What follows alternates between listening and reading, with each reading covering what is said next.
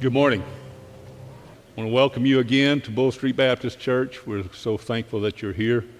Today, if you've been with us for a while now, you know that we have been going through the epistles of John.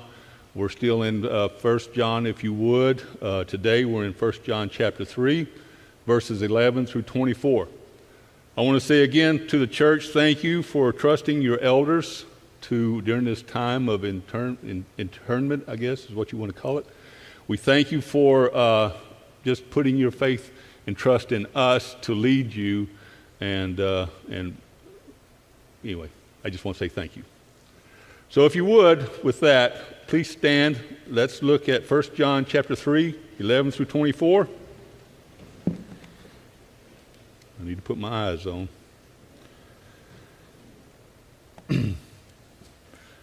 Starting in verse 11. For this is the message that you have heard from the beginning, that we should love one another. We should not be like Cain, who was of the evil one and murdered his brother. And why did he murder him? Because his own deeds were evil and his brother's righteous.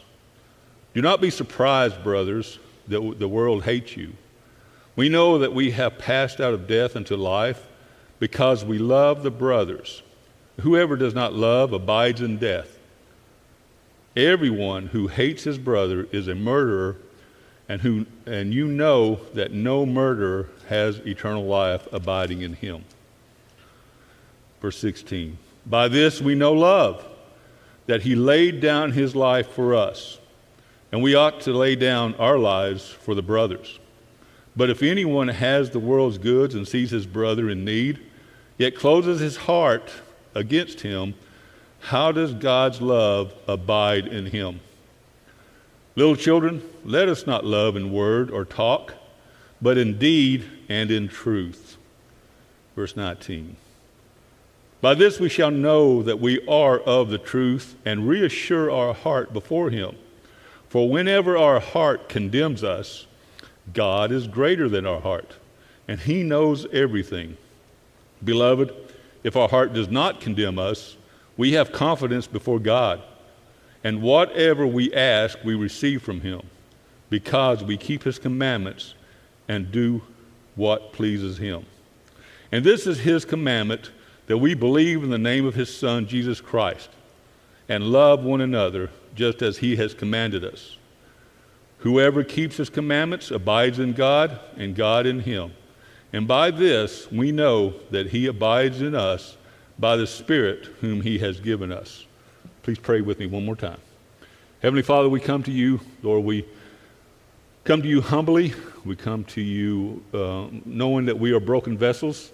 We come to you knowing that those cracks in our broken vessels are filled with Christ's blood and his righteousness. Lord, we thank you for that. Lord, as we look at your word this morning, we pray that you would intercede for us, that you would meet us here, and that you would convict those who need convicting. Lord, we love you and praise you. In Jesus' name, amen.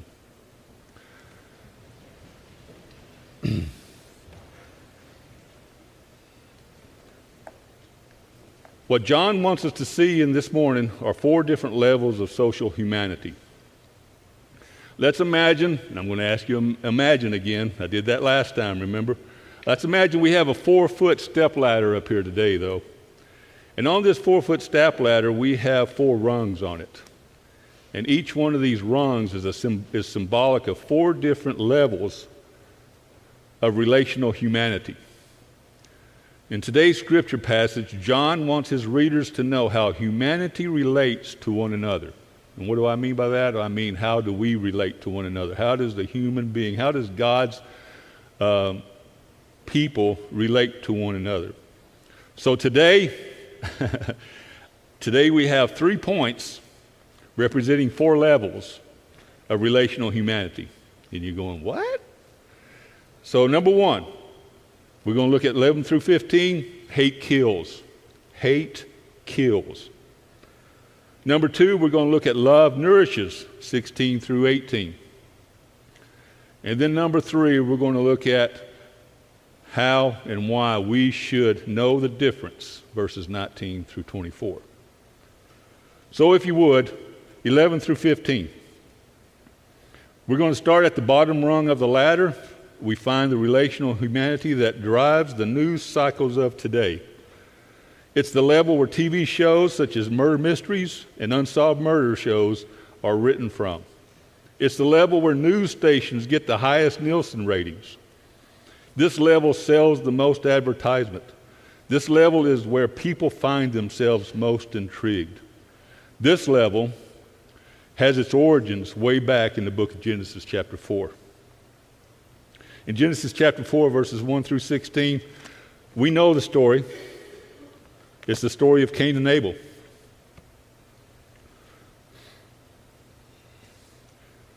Adam and Eve knew one another and had a son and named him Cain.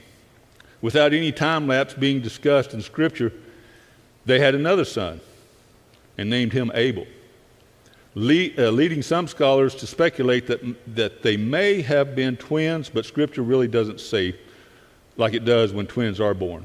Example being Jacob and Esau. So we'll speculate that they were close in age, whether minutes apart or months apart, we're not sure. But over a period of time, God called them to bring an offering to him. Cain was a tiller of the ground, a farmer. Abel was a keeper of sheep, a rancher. And they brought their offerings to God, representing the first worship service. So we have the first conceived son, the second conceived son, and the first worship service. Cain brought God a basket of fruit, and Abel brought the firstborn of the flock, of his flock, along with its fat, symbolizing the best of his flock. And God was pleased with Abel's offering and displeased with Cain's. God rebukes Cain, but it's important to know that God gave Cain a way out. As a matter of fact, if you'll look in verse 4, I don't know if you've turned there or not, verses 6 and 7, it says, "The Lord said to Cain, 'Why are you angry, and why has your face fallen? If you do well, will you not be accepted? And if you do not well, sin is crouching at the door. Its desire is for you, but you must rule over it.'" Remember that last sentence. Its desire is for you, but you must rule over it.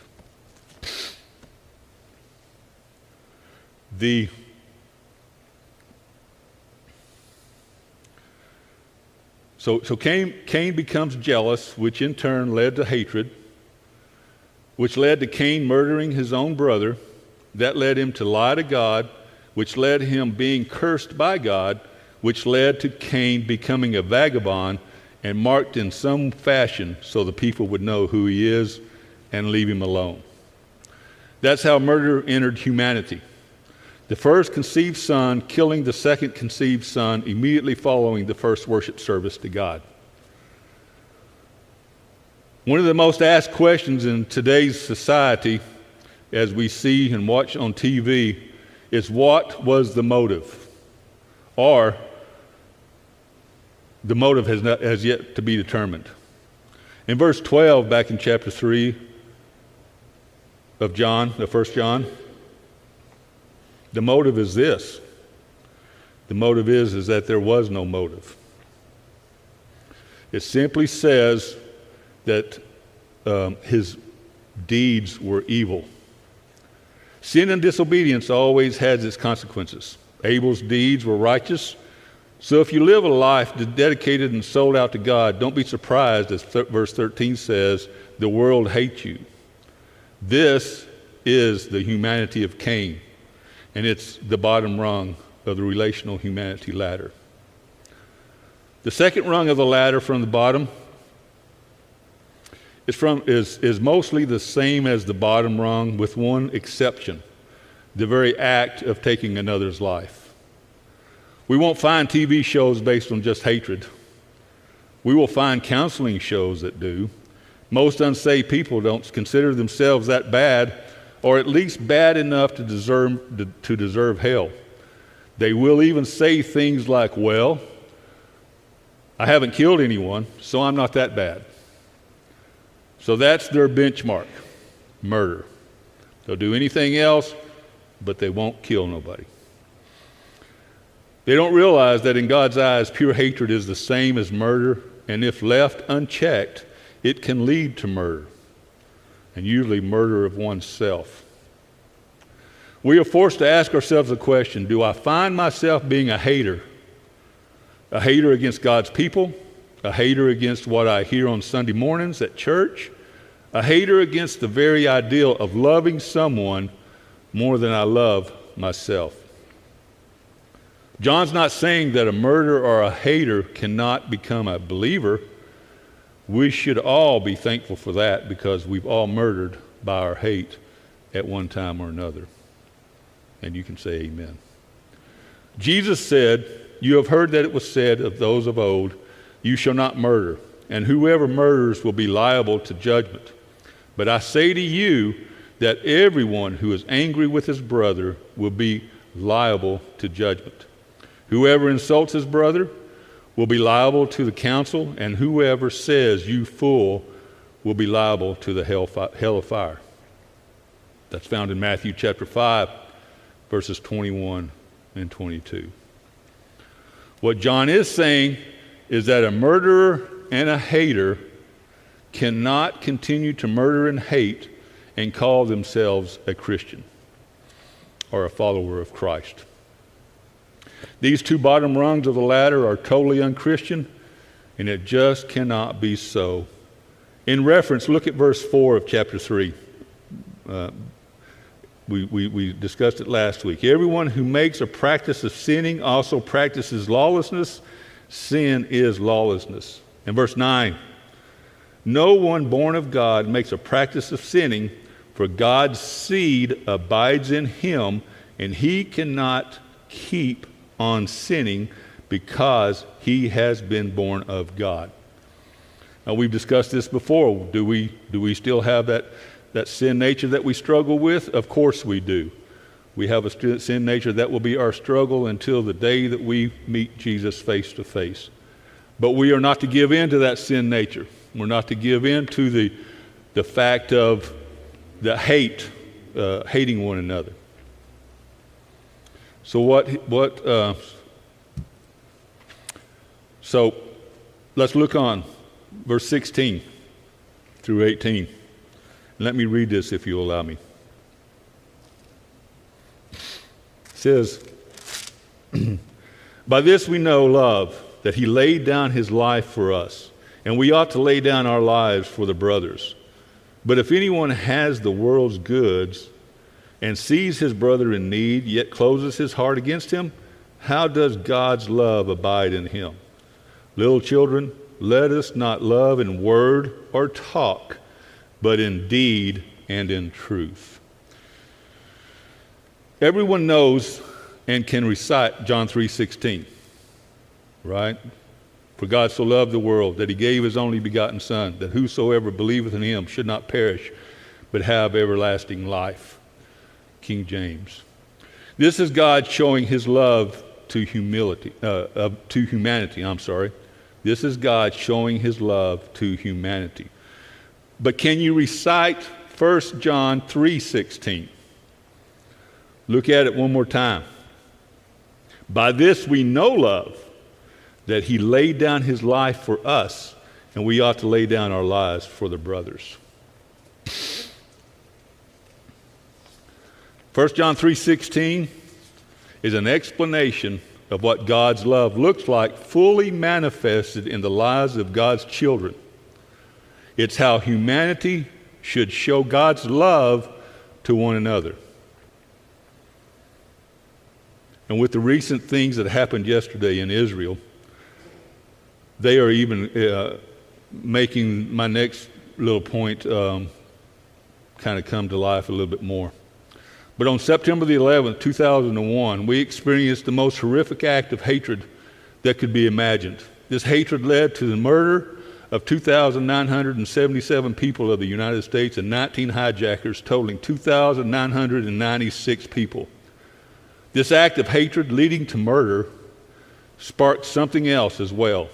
It sparked a high sense of putting others above themselves. As thousands, even millions, started putting into practice this verse, joining the military or volunteering in whatever capacity that they could, all for a common good. And that's what we'll see that will be happening in Israel in the days to come. Jesus paid the ultimate sacrifice for us. He willingly laid down his life so that whosoever believes in him would have everlasting eternal life. The real question here is, do we love one another as brothers and sisters in Christ, so much so that we are willing to lay down our lives for one another? And I would say, if not, why not? As we move on to the passage of Scripture, verse 17, we'll see that while John shows us what true Christian love should look like in verse 16, verse 17 tells us that most people don't need someone to die for them, especially here in the United States or in the Western civilization. They need someone to help them in the nasty now and now. Someone to help them in their daily life. This is the third rung from the bottom. It's where many Christians may find themselves if they would be perfectly honest. This is the level of indifference, the don't care level, the level that says, I have it and I'm keeping it. Many Christians suffer with this disease. It may be even called the Scrooge syndrome. Remember the story of the Good Samaritan, Luke chapter 10? You remember that story?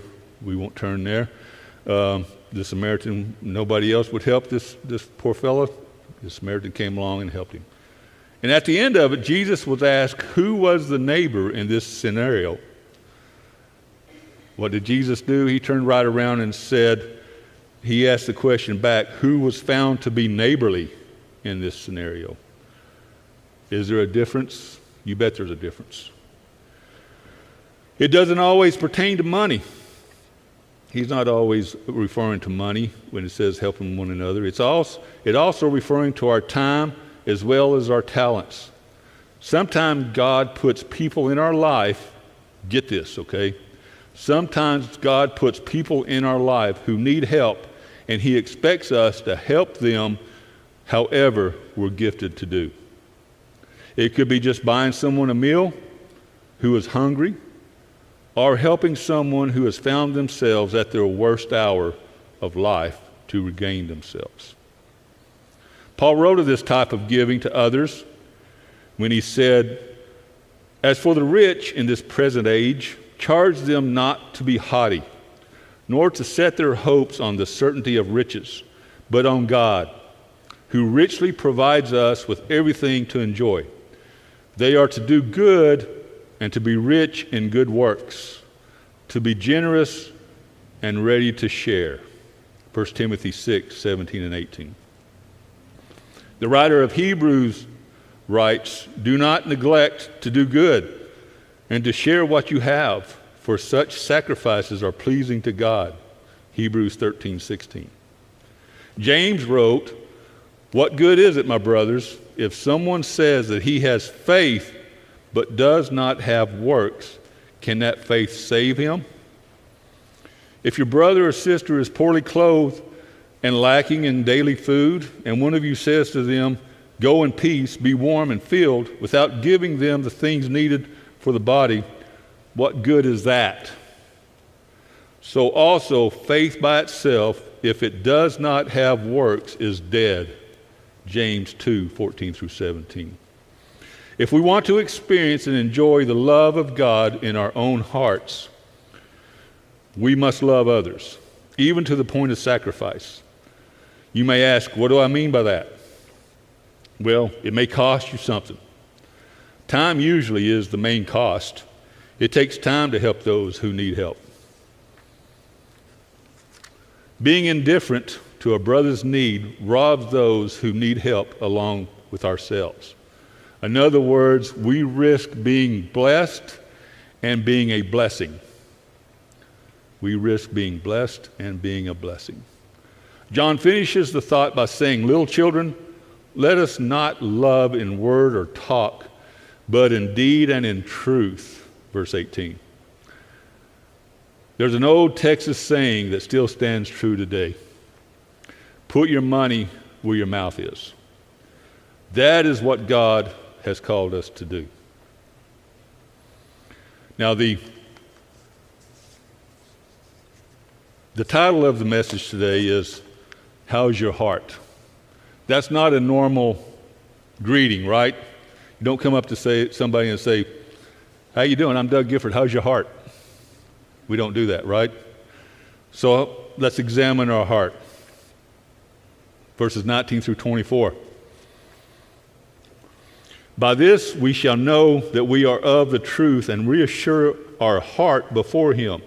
For whenever our heart condemns us, God is greater than our heart, and he knows everything. Beloved, if our heart does not condemn us, we have confidence before God, and whatever we ask, we receive from him, because we keep his commandments and do what pleases him.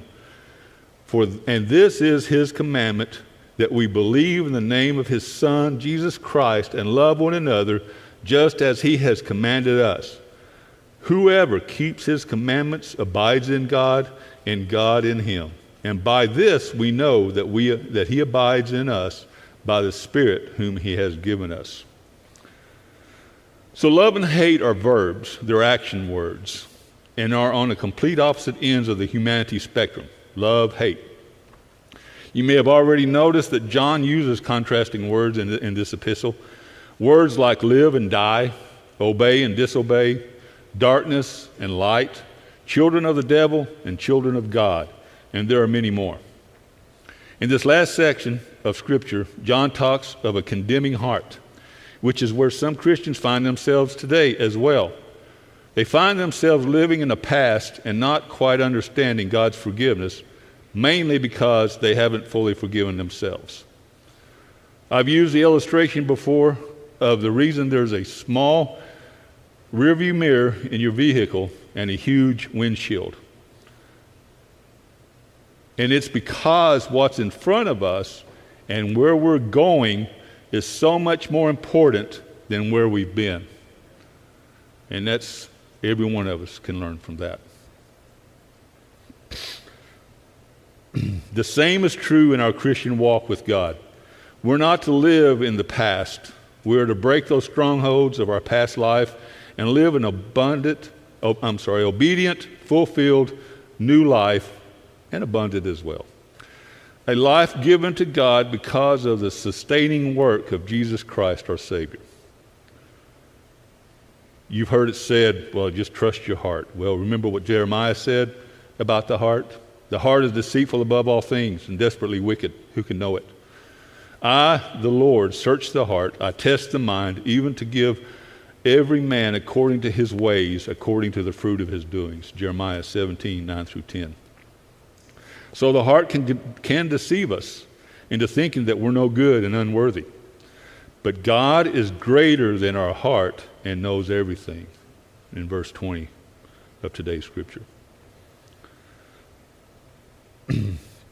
But if our heart doesn't deceive us or condemn us, and we keep God's commandments and do what pleases him, verses 21 and 22 says that because of the confidence that we have in God, our prayer life will be blessed.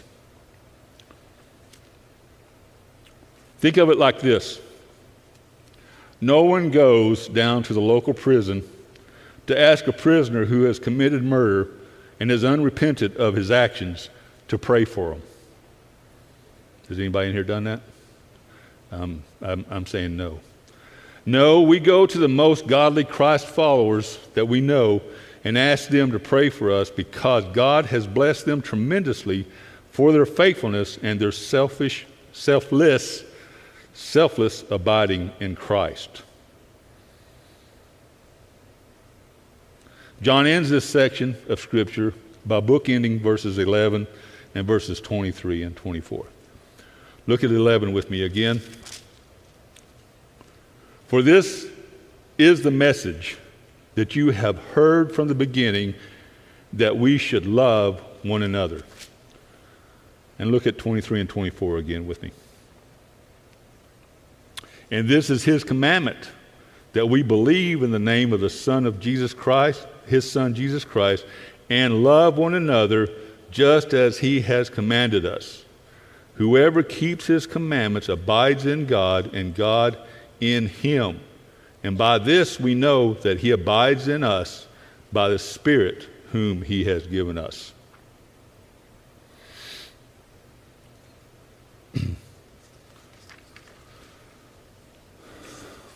This, my fellow Christians, is the top rung of the social humanity ladder, the top level of how a Christ follower should live. We are to live a life pleasing to God, which in turn causes us to love one another gladly. Let me repeat that.